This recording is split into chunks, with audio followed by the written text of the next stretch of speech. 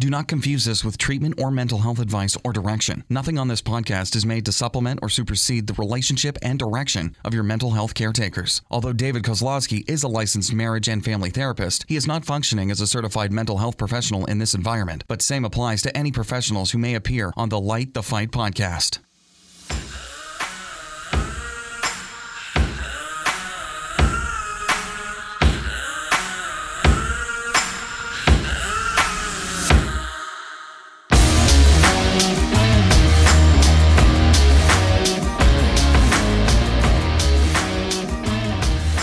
Light the Fight is back. Here we are sitting here in our bat cave.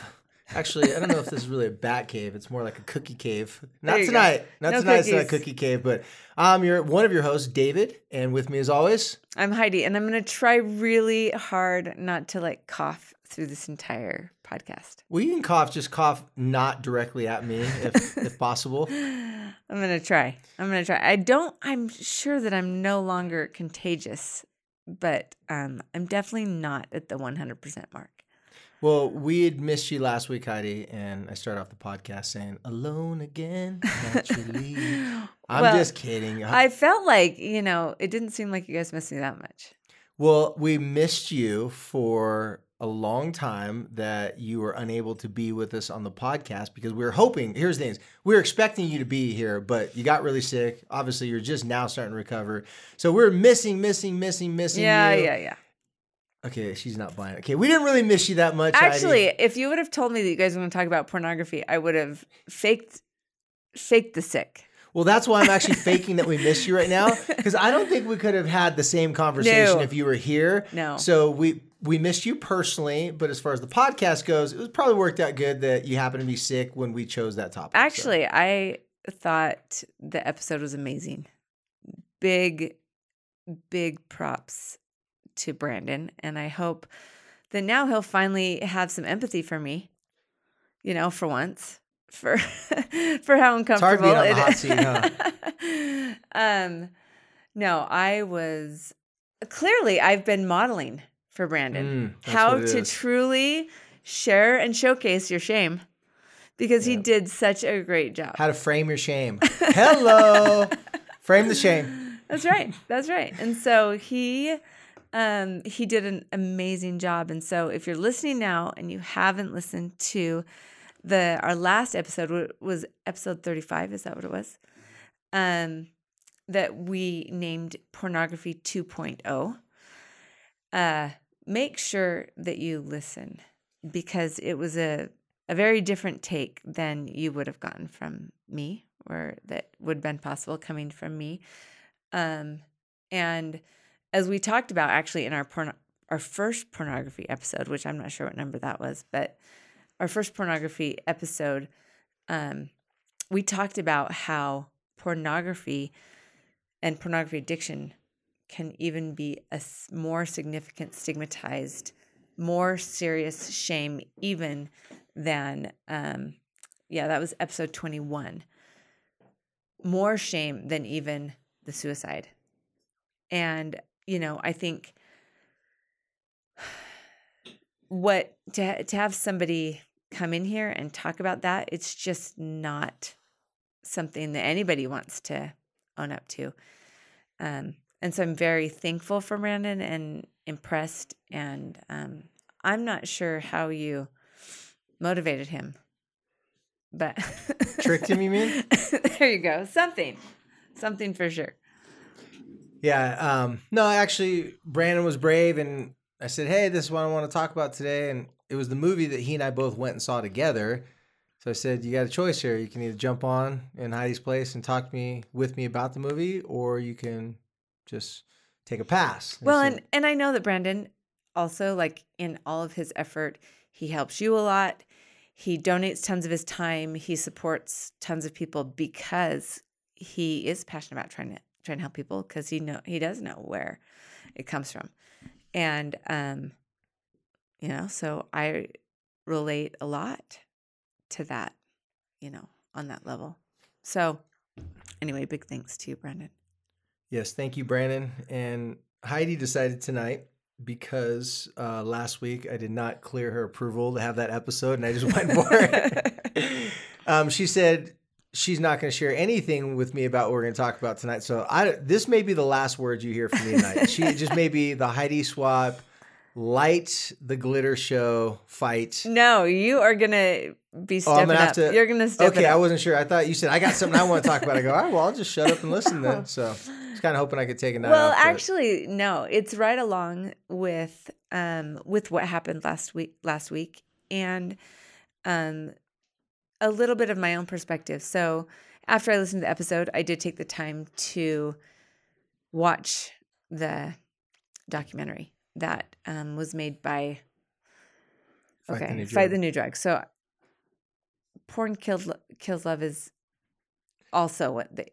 Yeah, it's one of their slogans. That's one of their... It's one of their slogans. Okay, so these guys, and if you don't happen to be from Utah, and I'm sure that they do in other places, but they nationwide, they've been go around and they do these presentations for schools. And in fact, I'm really good friends with one of the presenters. And a couple years ago, he's actually married to my daughter's drill coach. So somebody that was really close to my family, and he was turning 30 years old, had 2 little kids, and came out to his wife and to the entire community, his family, and told everybody that he had a pornography addiction.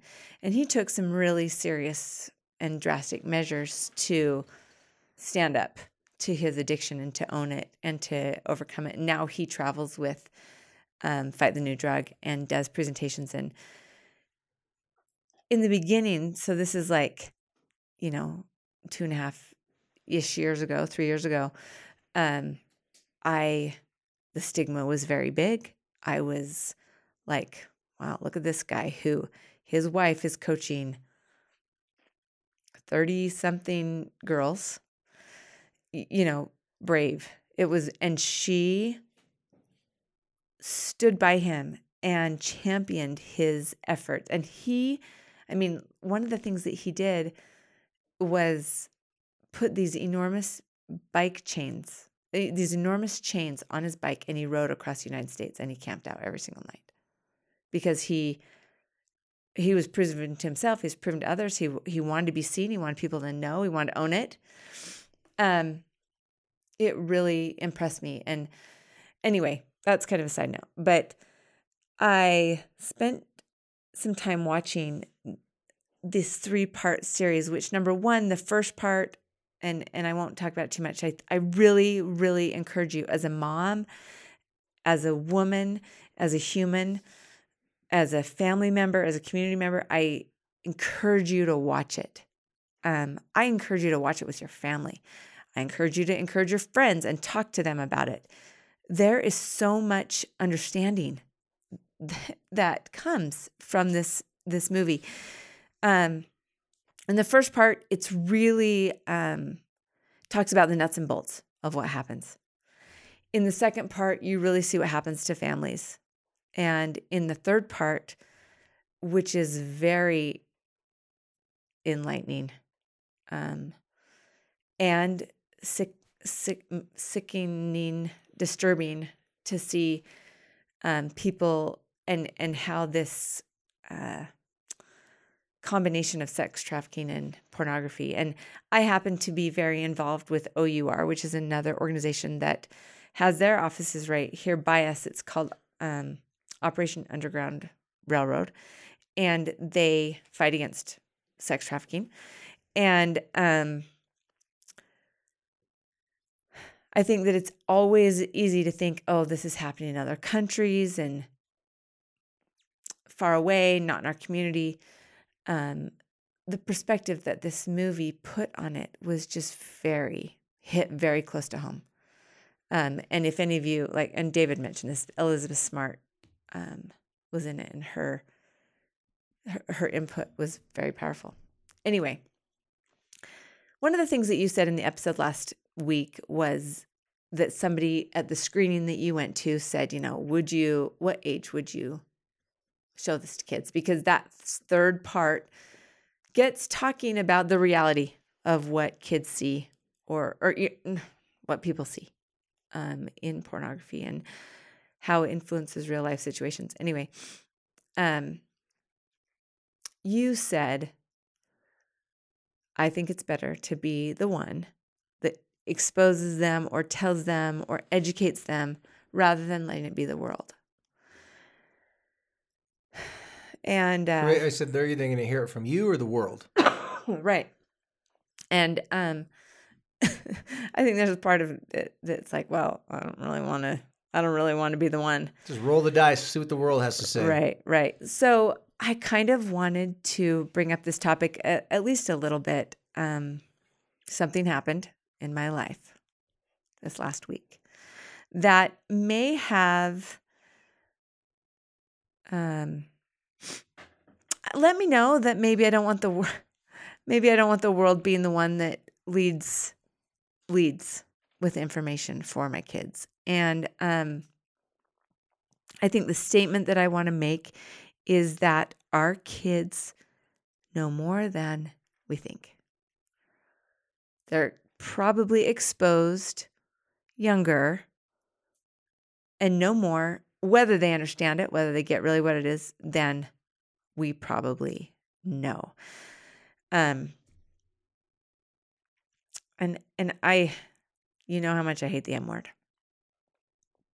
And for those of you who haven't listened to episode 21, the last episode, the M word I'm talking about is masturbation. That was really brave of me. Thank you, everyone, for me saying it. Sorry if I laugh at your bravery, but continue. Okay, so we had a circumstance with our elementary-aged son, and it involved something called No Nut November. And Brandon's laughing because obviously he knows what that is. I'm laughing too, just for the record. Brandon, yeah. These guys all, ha, ha, ha. Super funny. I didn't say it's fun. I'm just laughing that you're bringing it up. The 46-year-old mother yeah. had no idea. Just for the record, also, Eric didn't know what that meant either. So both of us were like, okay. But he had a lot more like edge up on guessing. Okay. I don't even know if I want to be the one that has to explain this, but I did get an Urban Dictionary and get a nice clarifying description. That's where you find the resource for all important information. Urban Dictionary. And you guys, I mean, right now, as I talk about this, like my heart literally hurts in my chest because fifth graders. No, I know. Yeah. We're talking about this and joking about it and asking each other and challenging each other if they were still a legend.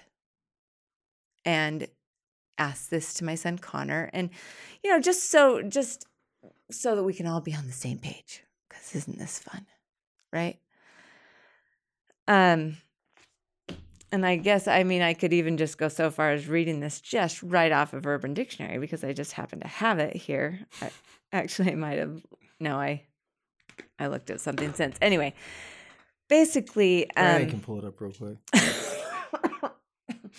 No Nut November is a challenge given for a man to not have any sex or any masturbation or to ejaculate at all. Wow!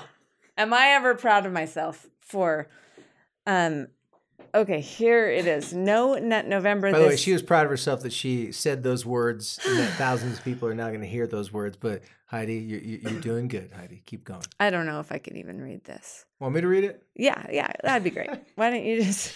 I already said the M word and the E word and... Okay, No Nut November. This is the month where you can not ejaculate or bust a nut under any circumstances. That's urban terminology for ejaculation. You have to go 30 days without doing it. The event determines the willpower and strength of the human male's mind and body combined. The rules of No Nut November are as follows. You cannot have sex, masturbate in any way, shape, or form. Watching pornography and having An erection are allowed, but you can't pleasure yourself. Okay? You're only allowed one wet dream. What? I've never read this word. If you have more than... Yeah, like you tell your subconscious... You guys, this is what a 5th grade...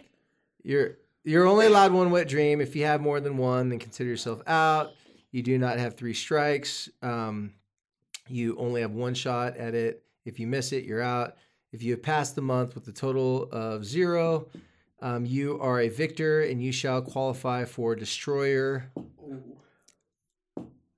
Yeah, okay. No. Let's just stop there. Yeah.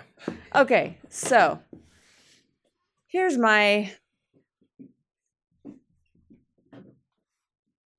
realization.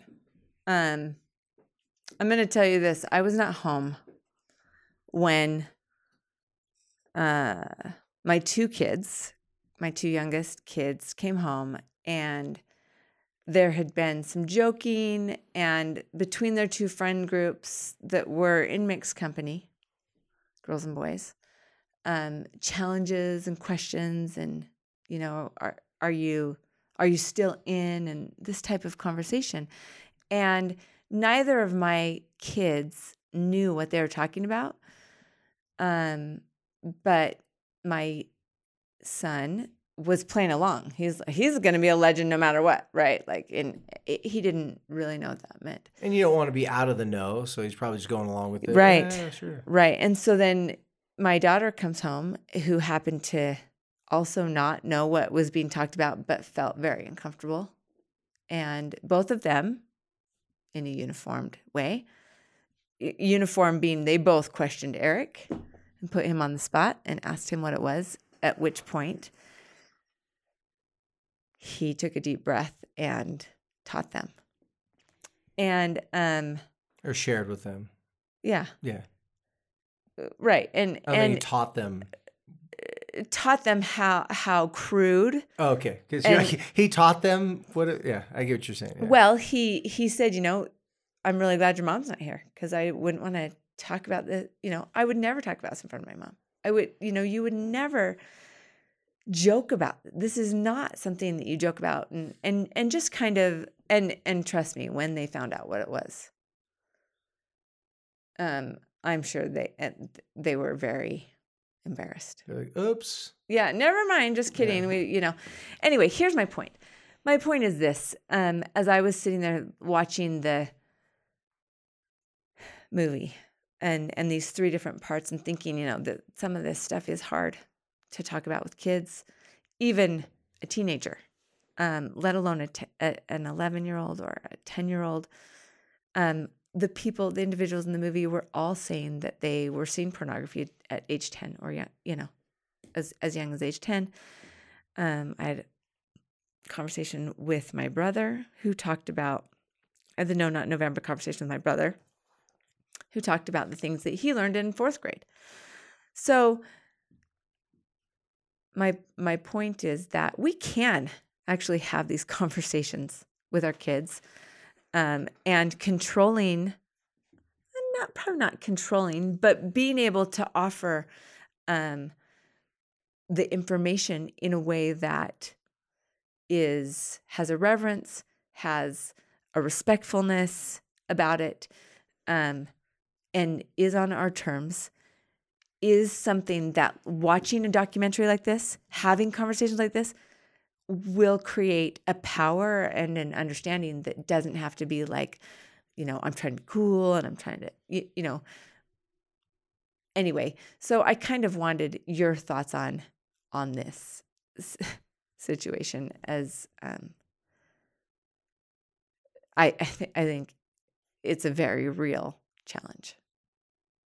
So frame it in a question, though, because you said a whole lot of my thoughts on it. I know you, and I know you're wanting me to specifically weigh on one part of it. Like, so what exactly are you referring to? When is it too young to talk to your kid about something like this without feeling like, okay, I don't want to spark so much curiosity that I want them to go figure out what I'm talking about? Or Like, when do you open up this conversation of very crude and very horrible things? In the movie, in the documentary, they're talking a lot. And TBH, guys, I do not watch porn. I have never watched a porn movie. And so this violence and all these things they're talking about, I don't know. And it's even more scary because you haven't had any experience. No? And I'm thinking, there was a friend of mine that was telling me that her son stumbled upon something that I don't think he meant to do. She doesn't think he meant to do. A young child, a third grader, something very, very violent. And she did watch it because she wanted to know what he saw.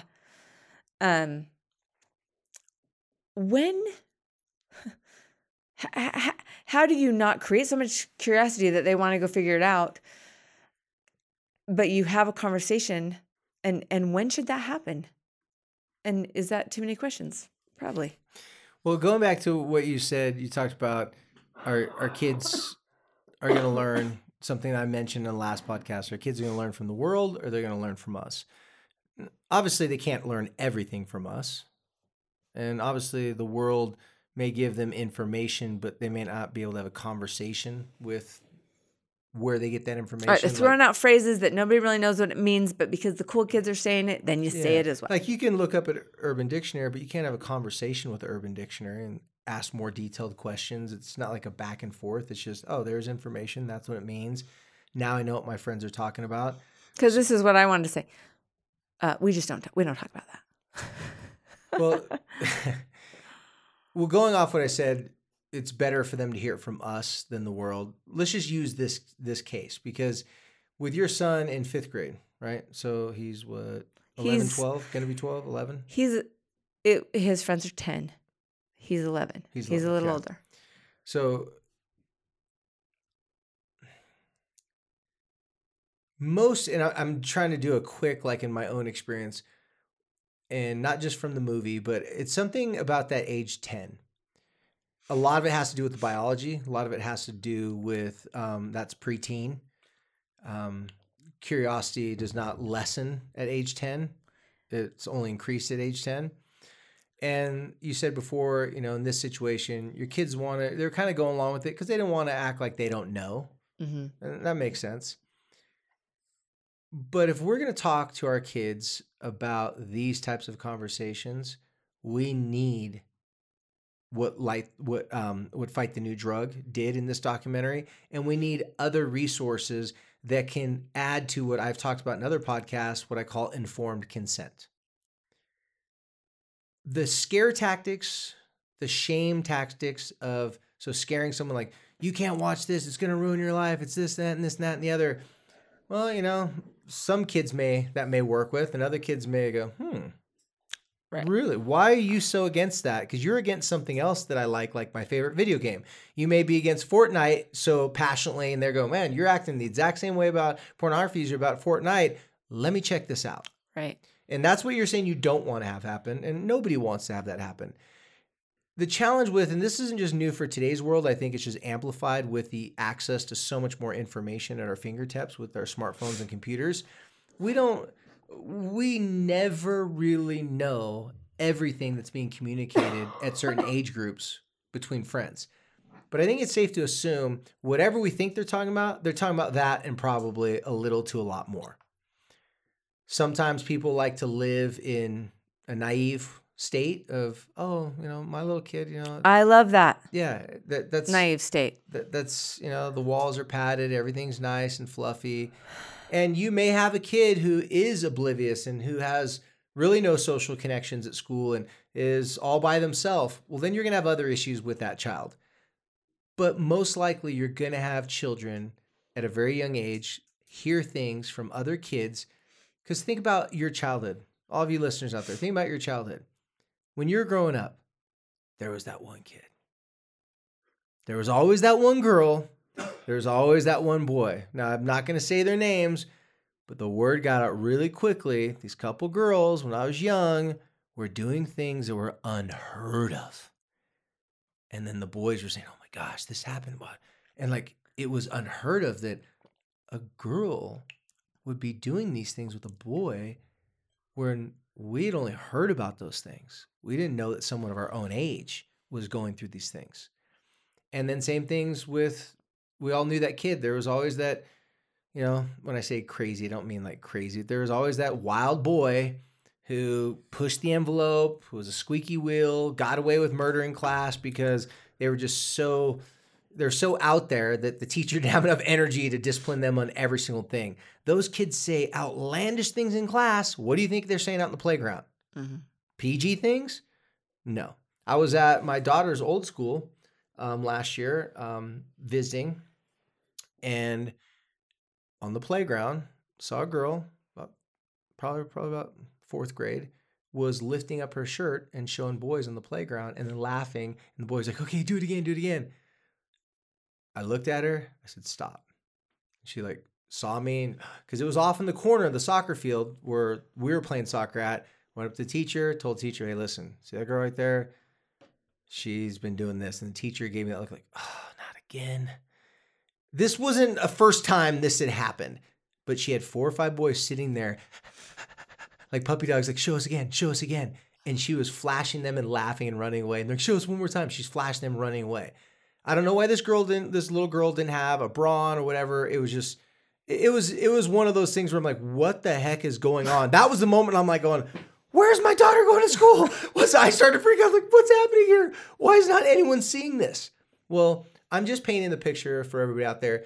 These things were happening when we were little kids. There's not a day that goes by where a younger preteen kid comes to my office and like, man, like, kids are vaping in my school. This is happening. And these things are happening at such a fast rate. They're trying to make sense of it because their survival in these social situations feels like it could be determined based upon them knowing what's going on. And if they don't know what's going on, a lot of times they play like they do know what's going on. So I'm just talking in lots of different angles to help you kind of paint this scenario of they're constantly uploading information. Kids are the best networkers of all time. They will share a rumor, information before social media ever came out faster than anyone else. Mm-hmm. That's how rumors and stuff gets across schoolyards. But when it comes to pornography, when it comes to sexuality, these have always been difficult talks for parents to have. Parents, in my opinion, have a whole lot less of excuse of not knowing how to have these conversations now because there's a lot of good information, and I'm assuming you may get some good bits and pieces from listening to this podcast today. It is up to us as parents to educate ourselves and to get comfortable talking at age-appropriate levels of language that you feel would match the understanding of your kids. When you're dealing with someone at 10 years old, most people know you don't talk to a 10-year-old the same way you're going to talk to a 15-year-old. But an error that a lot of parents make when they're talking to their kids about sex is they get so inside of their head about telling their kids, and they're so horribly uncomfortable when they're talking about this. They're shaking, they're sweating, they're trying to use big words that the kids are like, wait, I've never even heard that word. And now you gave a whole story based upon that one word because you weren't comfortable as a parent talking a little bit more direct about this. So I really like this documentary, how it kind of maps out conversations of the body, the brain, relationships, and the world. But it gives a good blueprint of what I'm about to say. If your kid is of a younger preteen age, try and find words that you would use in your own vocabulary to express these conversations. Do not try and be a therapist.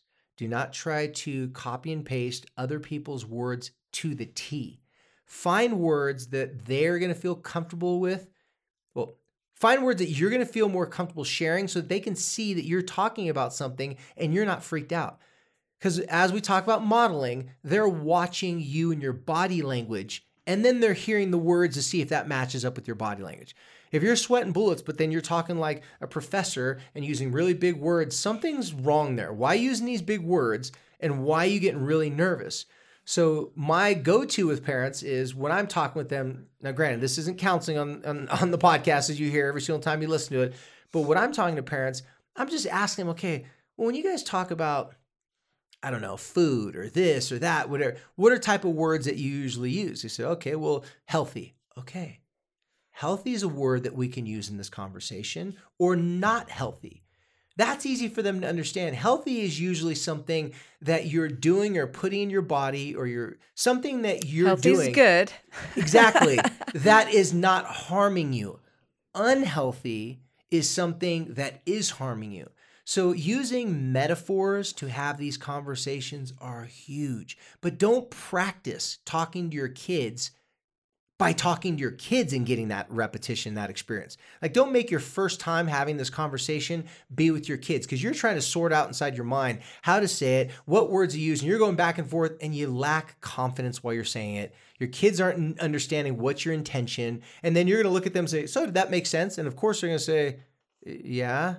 And if they don't say yeah and they're brave enough to say no, then you're going to go, okay, let me restate everything, but make the story longer so you can sit here for 2 hours instead of 20 minutes and hear this conversation.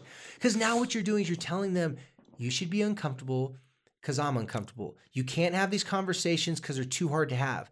Here's the other side that parents go to so there are the parents that are overly guarded, super uncomfortable, so they lack the confidence when speaking.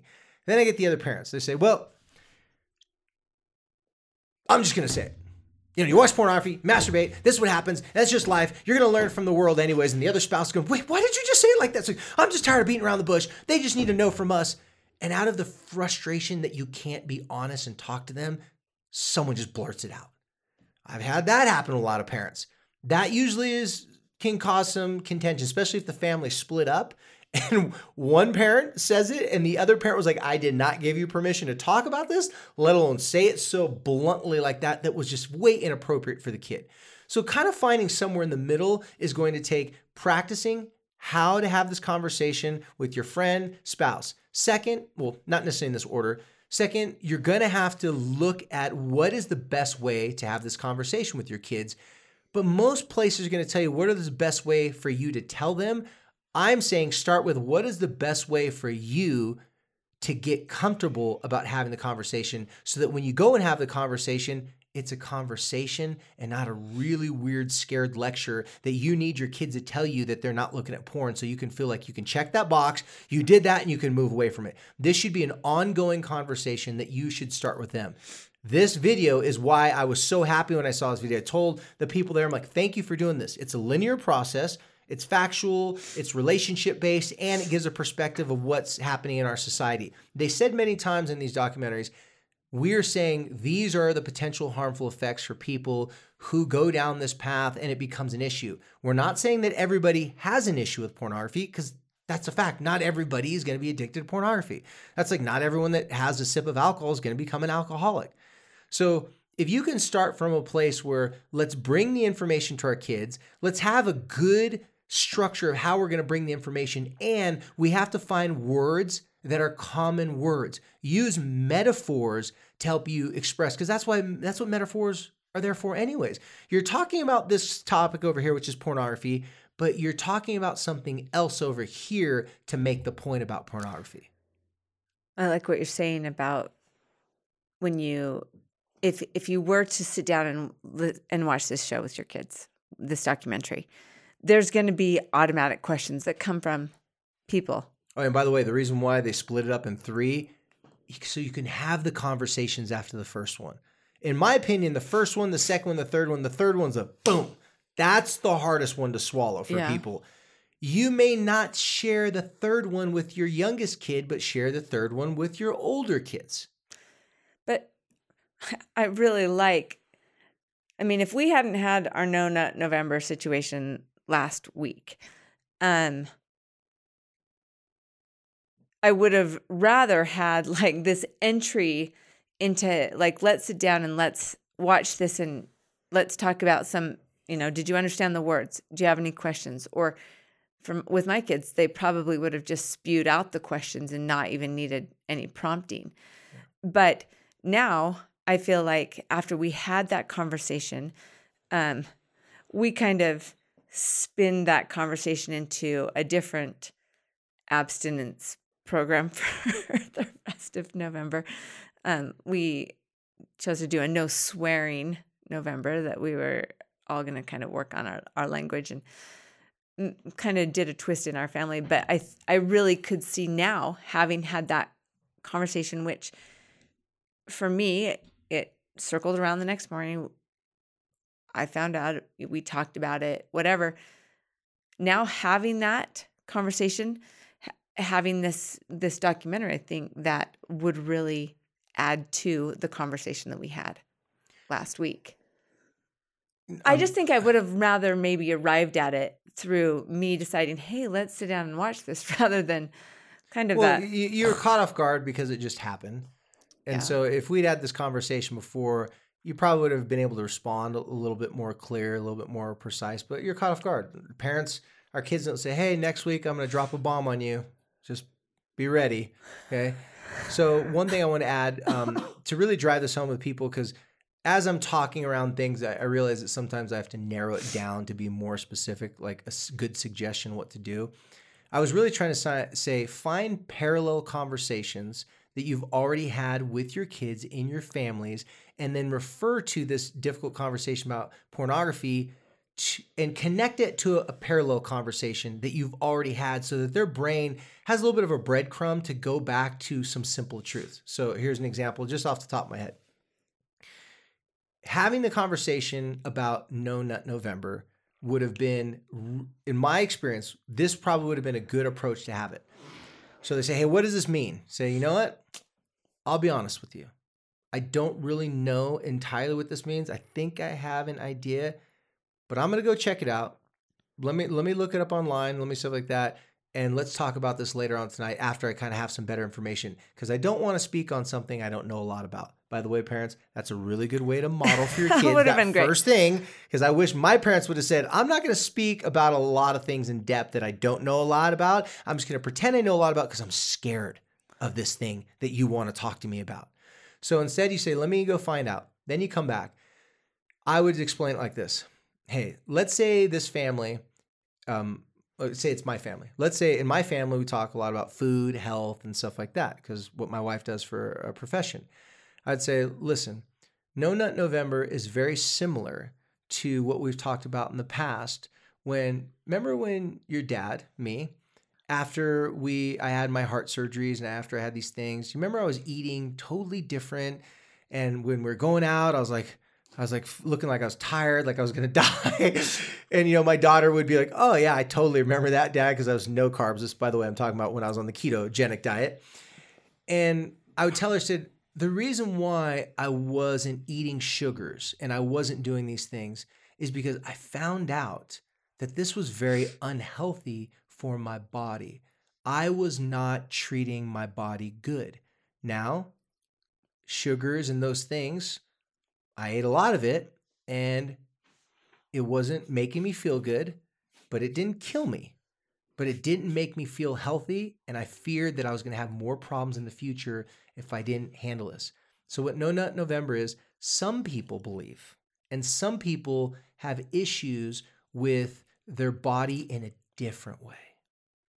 So for some people, they touch themselves in the inappropriate ways that we've already talked about in families. Remember how we told you you're not supposed to let a person touch you in their private areas? Well, sometimes people do that, and they know it's unhealthy. It doesn't make them feel good in the long run. And so they're trying to have a month to help them stop doing that, much like I was trying to stop eating sugar and I was trying to stop doing these things.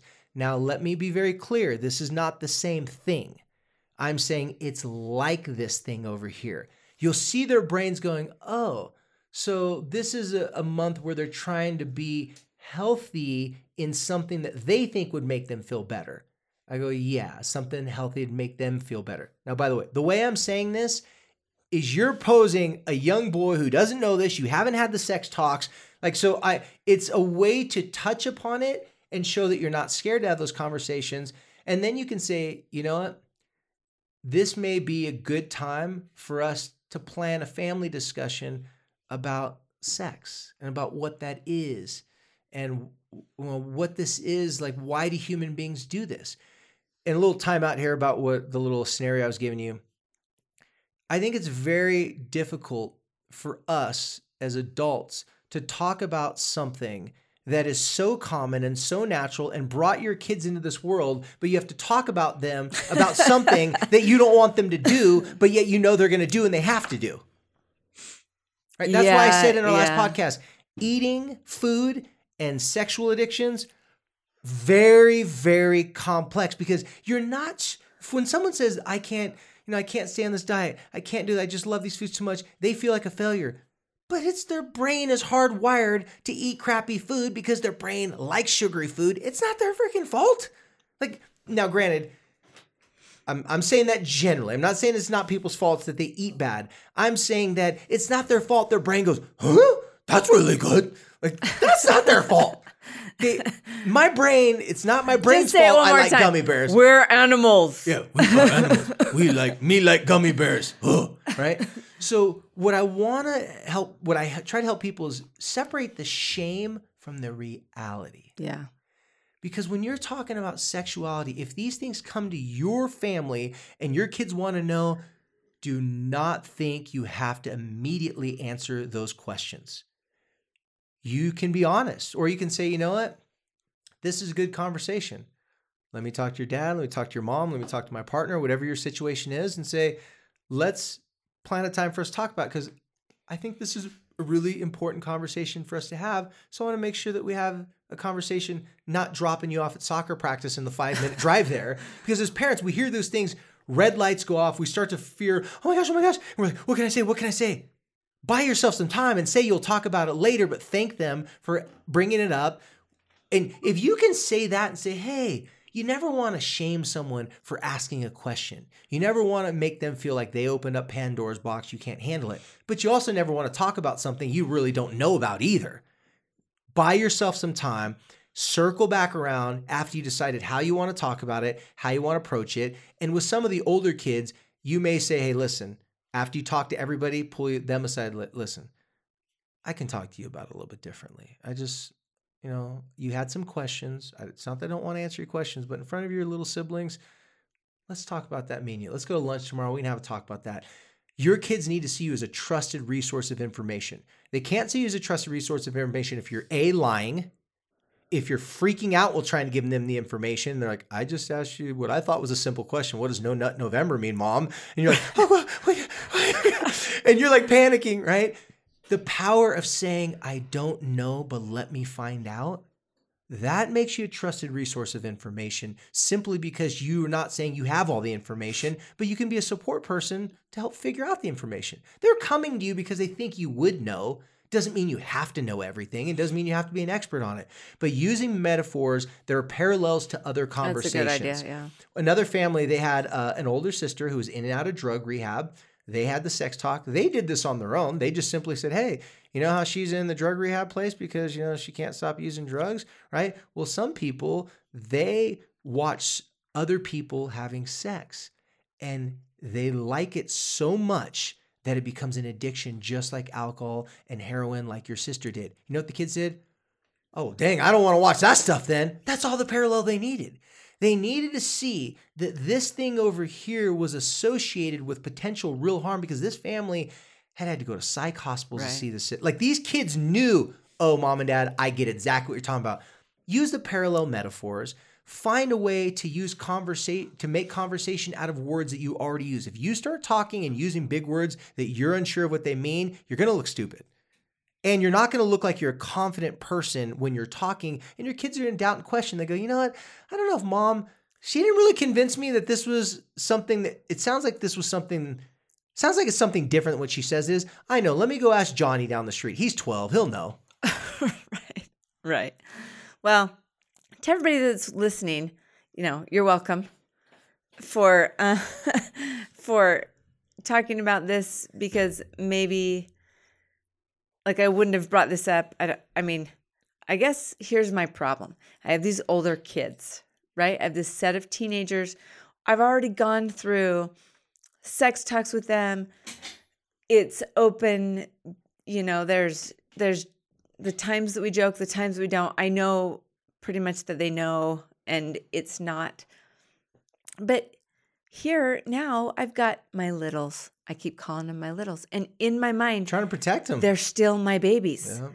And I think that both Eric and I were like, no, not our babies, not our precious innocent babies. We're not ready. You're grieving another death. I'm not joking. It's so hard for parents to go, this is another life cycle node. This is really another change. Yeah. And when it comes, we are shocked. We're bewildered. We don't know what to do. I mean, I'm surprised that it took us both off guard so much and knocked us off a little bit, because it's not like we've never had kids grow up yet. But when you look at your baby, they are your baby. I don't know. Here's the deal. Connor grew 1 inch in the last 1 month. He's growing. In your guys' defense, when Corey passed, your older kids were already teens, and these kids were littles. You needed them to stay there as long as you possibly could for you and your family to heal. This is the second wave and the second opportunity for you as a parent and for your husband as a parent to have all the information you've learned through these past few years of the loss of your son and to do better. Because yeah, you've had those conversations with your kids, but I know you could have done them better with the information you know now. Right? It might be like, people have sex, they get pregnant, and that's what, and they get married. Just do it before you get married. I mean, do it. Right. Never mind. I meant the other way around. I can see Heidi saying it just like, I didn't mean before. I meant after. You know what I meant. Okay, that's it. Good talk. Bye. Oh, you totally. I mean, did he just nail it or what? That is exactly what happened. And it probably happened. Don't act like you don't know about this. It probably happened like at Walgreens when we walked by condoms and they both said, "Hey, Mom, what are these condoms for?" You know what that is. And I was like, we don't talk about those. So again, couple highlights, couple takeaways. It's hard to talk about something that you're uncomfortable, extremely uncomfortable with, and expect your kids to learn from that. They're paying too much attention to something's off with the body language. Something's not sounding right. So give yourself some time to get good information, come up with the way you want to bring it to them, find some parallel metaphors so that they can actually connect and better understand with what you're saying. And then tell them these are conversations that you're thankful that they're bringing to the family. The only way that you guys as a family, and this is what you could say to your kids, the only way we're going to continue to grow and learn as a family is we actually need you to go to school, hear things, be curious. Well, here's the thing this is what's going to happen. By the way, listen, I'm telling you to tell your kids to elicit this, to bring this to you, because this is what's going to happen anyways. So you're going to say, I need you to go out. And by the way, family systems, this is a real thing. We need our kids to go out to the world, have experiences, come back. And then we look at the family. If we learn to be more accepting, more understanding, then we have to evolve to take on whatever the world is bringing at us. If we say, no, we don't have these conversations, we don't talk about these things, then you shut the child down. Then this child goes, I got to go to the world to get all my information. I can't be a part of this family and still learn. I'm going to have to leave the family to learn. And that's not necessarily ideal, because you don't want the kids to see black or white, that my family is trusted or they're not trusted. So in this scenario, you're telling your kids, hey, we actually kind of need for you guys to help our family, because you can't go out and make money and stuff. We need you to come home and tell us these things you're hearing in the playgrounds and bring this up to us, and then we'll figure it out together as a family, because that helps us grow as a family as well. You need to just switch it. You need to reframe it so they're seeing that them coming to you with this information is not a bad thing. It's a good thing. But if you're super uncomfortable and if you can't say words that they're saying to you and you start to shake and quiver and you can't handle it, again, it doesn't look like you're capable of being able to have conversations that can help them learn. It looks like you're capable of having conversations that can scare them or maybe try to distract them from even wanting to talk about that in the first place. I mean, you could always video journal it. You could always video journal it first. Yes. Thank you for reminding all of our listeners your favorite tool. I am learning the benefits of knowing what your face looks like when you talk. It is so powerful. It really is. You've got to watch yourself talk. And if you do, for those who haven't listened before, video journal, pull out your cell phone, put it on airplane mode, record yourself, but not on selfie mode. You have to actually have your phone facing away from you so you can't see the screen, and record yourself talking to your kid having this conversation. Then stop it, go back and press play and watch how you look. You will be better the 4th or 5th time you practice this than you will the first time. But once you see it the first time, you'll see, okay, I need to, like, why was I cringing in that part of the statement? Why was I looking like someone's like, scared to death? Or why was I brushing over this part? You need to be slow and steady, because slow and steady is something that calm people. And probably make some eye contact. Yeah. Slow and steady in your dialogue is usually what our brains associate with someone who's calm, collective, and can have a discussion. Fast, anxious, and bouncing all around, do a video journal to purge yourself of all those things. And then when you go talk to your kids, you've already practiced it. You've already found what words sound better, and your probability of having a better conversation with them is going to be drastically increased. These conversations, there is no perfect version of these conversations. It's trial and error, but always bring the conversation to them if possible before they come to you, and then thank them for every time they do bring stuff to you. It actually helps the family. Trust me, you may get a lot of things you didn't want to hear, but you'd rather have more information than less. I know that a lot of you who are listening have younger kids. Yeah, by the way, the whole pornography thing, the sex thing, I mean, there are certain special occasions where you got to have it really young. Specifically, sorry for everyone out there, but I talk to people who get molested, sexually abused. Those conversations, it's a different conversation for that scenario. But if you have younger kids that have experienced traumas like that, please go talk to a therapist, get them in to see a counselor, a real professional, and consult with your counselor and therapist how to have those conversations. But generally speaking, when they come to the preteen age or even before then, you want to start having small bite-sized versions of this conversation. Right. See what they know. See what they're curious about. And if you start to touch on some of these conversations and they look at you like, I just want to go watch cartoons. You're like, okay, they don't need this yet. And then just keep it moving. Check in every now and then. Hey, I know a lot of kids talk about things in your school. Have you heard anything in your school lately that has been something that, or if you hear anything at your school lately that's been, you don't understand, or you're kind of wondering what these kids are talking about, or mean or crude things, you can come and talk to me about them, and I'd be happy to have this conversation with you. Because I realize, just open that door. Yeah, as I realize you're getting older, instead of when you're younger, I used to like hide information from you because I want you to know. Now you're getting older, I'd rather have these conversations and talk to you about it up front. Oh my gosh, they're going to be so honored. They're going to feel like, wow, if I bring stuff home and bring it up to my parents, then I actually get to have conversations with my parents. I get to talk about things that I've been curious about, what I know who to ask. Everybody wants a trusted resource. Everyone wants a trusted adult or a trusted parent. Yeah. So anyway, like I said, you're welcome. I'm also going to just add, and I'm so sorry that we had to have this conversation. Well, I think this was a good segue because even though this wasn't about, last time was about pornography, and this is about how to have the conversations about it. It's perfect. It rolls off right from our last conversation because most people, okay, now that we watched the documentary, okay, now what do we do? Well, and I wish that I could remember the exact phrase that is in the very last part of that third documentary that it said,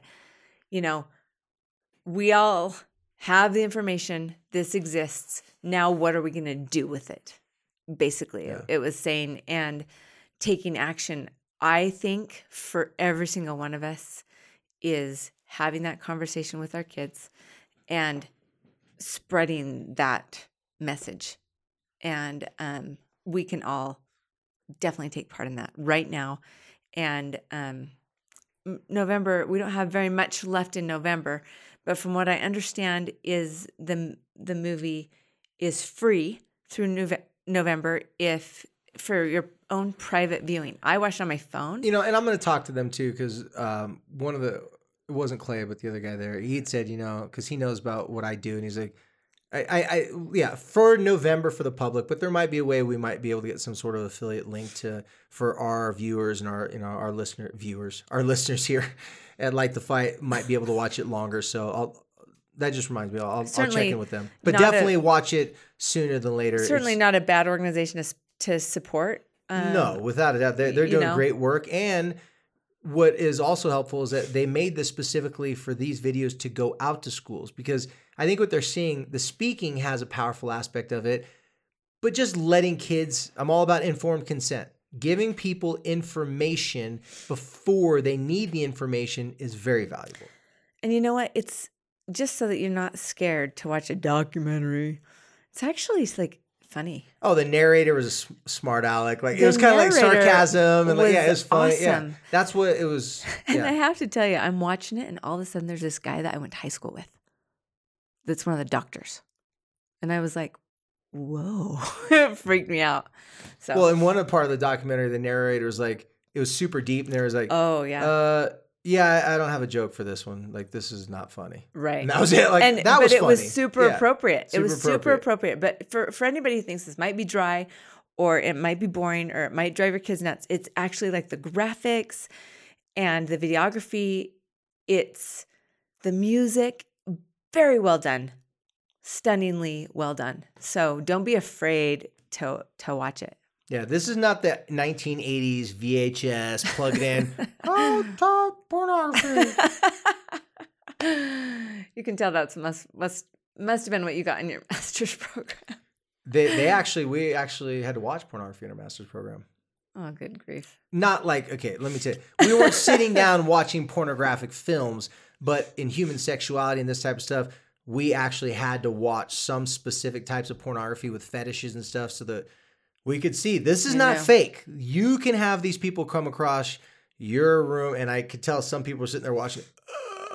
And I was sitting there going, dang, I didn't know that was a fetish. I was like, half the class was like, whoa. The other half of the class was like, half the class was Heidi's, where they're like the hand over their eyes and like they'd open up their fingers and then close it. And the other half would like us, like, that's a thing? I'm like, I thought I saw everything. That was crazy. So Googling the Urban Dictionary. That was long. That was before Google. I'm a dinosaur. Well, anyway, you guys, I know that we sometimes always here at Light the Fight, we address difficult topics. But it is part of our world. It is part of our everyday. And I want to reaffirm that this is the stuff that, like David says, it happened when we were kids. It's really no different. It's just a lot harder when it's happening to your baby. So thank you for listening. And as always, thanks for helping us to light the fight.